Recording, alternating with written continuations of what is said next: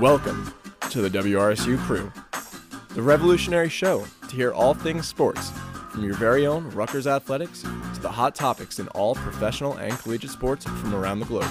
Coming to you from your own Rutgers students. Sit back, relax, and enjoy your ride with the crew. Back from spring break and fully into spring as the winter season for college sports comes to a close for Rutgers, the National Wrestling Championships over the weekend, and Rutgers men's basketball falling in the first four of the NCAA men's basketball championship in double overtime to Notre Dame 89-87 a couple days ago at this point. But welcome back to the WRSU Crew. We've been off for spring break, and now we're here to talk a lot about Rutgers men's basketball and the season that we have had now that it is over. Dennis Geissler, Jack Bisaha, Chris Tsakonas will be joining us back in just a moment. But Jack, I mean, you were following this team closely all year. It's hard to see the team lose like that, but what a season it's been. I think it's still a little too raw to talk about in depth, but, we're here right now, and, we're going to have to do it.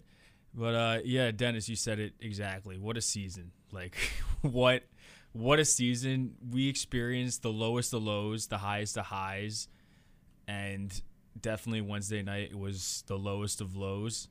But, at the same time, it was also, the highest of highs. This team was able to, get to the NCAA tournament when no one thought they were going to be able to. I mean, we remember back in January where the NCAA tournament was basically written off entirely, and the NIT was about to be written off. That's how far down this program was in January, and then they turned it around and made the NCAA tournament. I think that's an incredible achievement in itself, looking at it. And covering this team, for the Targum, and of course doing work with WRSU throughout the season, it's just been an incredible ride.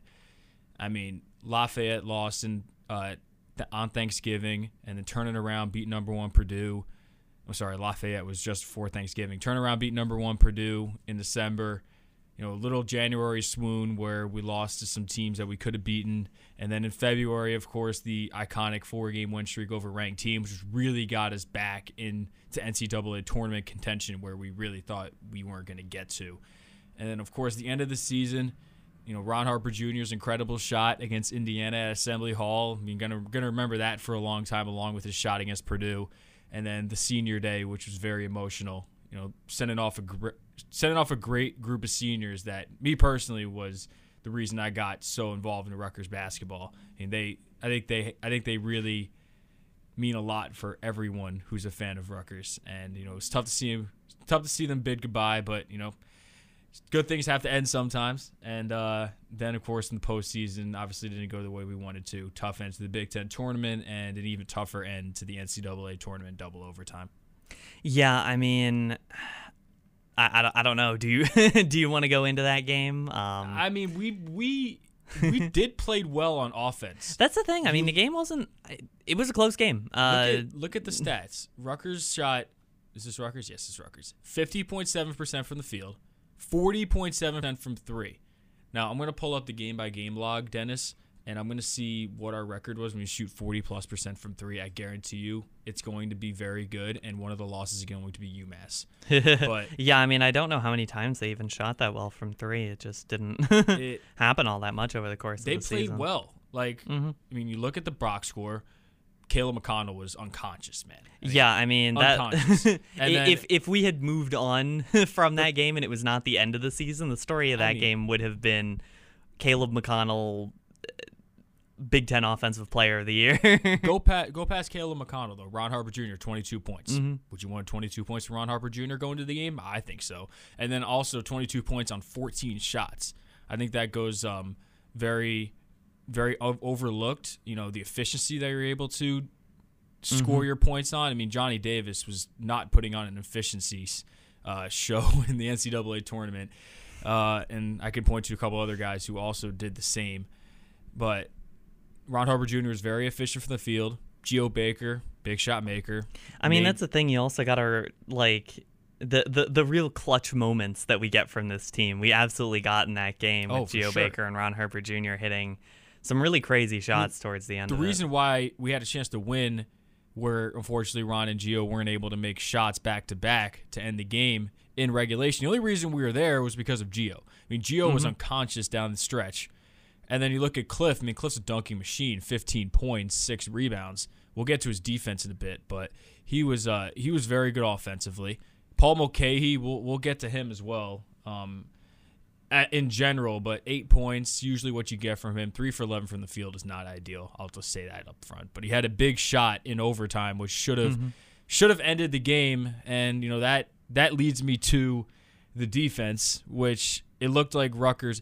Honestly, Dennis, I think you could say this a lot with a lot of Big Ten teams. They are in for a rude awakening when they leave Big Ten basketball when it comes to style of play, because Notre Dame was completely different from any team that we've played, meaning they were very fast. They used their speed to their advantage. They wanted to get downhill on us. It was a very different style of play than what you see from the Michigans, the Michigan States, the Illinois, et cetera, et cetera. I mean, the best comparison could be Iowa, but Iowa doesn't move the way Notre Dame does, and they also don't have the athletes that Notre Dame does. I mean, Blake Wesley was very athletic. Prentice Hub, their guard, was very good. I mean, Cormac Ryan was firing from 3. He had a really good game in their first round game. I think it was against Alabama. Yeah, I think Alabama. He had a great game. And, Notre Dame was a good team. And I haven't even talked about the name that I think should be a curse word in New Jersey at this point. Chris, you joined us in the studio. Can you please explain the main reason why Notre Dame was able to put up 89 points? Paul Atkinson. Junior. Oh, he's a junior. That's right. I kind of forgot that. Yeah, the transfer from Yale who destroyed the hopes and dreams of Rutgers fans up and down the Parkway. I mean, I don't know what it was. I mean, look, first, let me just say, when I'm talking about Rutgers defensively, I mean, look, Caleb McConnell was terrific. Geo Baker had some good defensive plays. Ron, I thought, was pretty solid. But I think, in particular, Paul Mulcahy and Cliff Amori did not have good defensive games. Yeah, like, at the end of the day, Rutgers was playing man. Most of the man assignments were going fairly well, but specifically that center matchup got absolutely exploited time after time. It felt like Amori did not have any individual moment that he won that matchup defensively. And also Reber too, because let's not forget Amori was on the bench for the back half of the first half because he had picked up 2 early fouls, and then to his credit did a good job staying out of foul trouble in the second half, which allowed him to play through 2 overtimes. But also Mulcahy, I thought, had a really tough defensive game.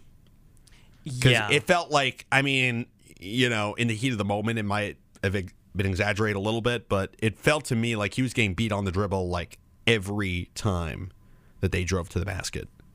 And I think that goes to the point that I was saying, Chris, about how Rutgers kind of got shell-shocked, per se, about the style that Notre Dame played, if you know what I'm saying. Because Notre Dame, you watched that game on Wednesday. You were literally courtside for that game. That was a lot of fun. They don't play I like played a big Spot the Sacco on my TV. A lot of people were. I don't know what it is, whether I'm in the student section, whether I'm courtside.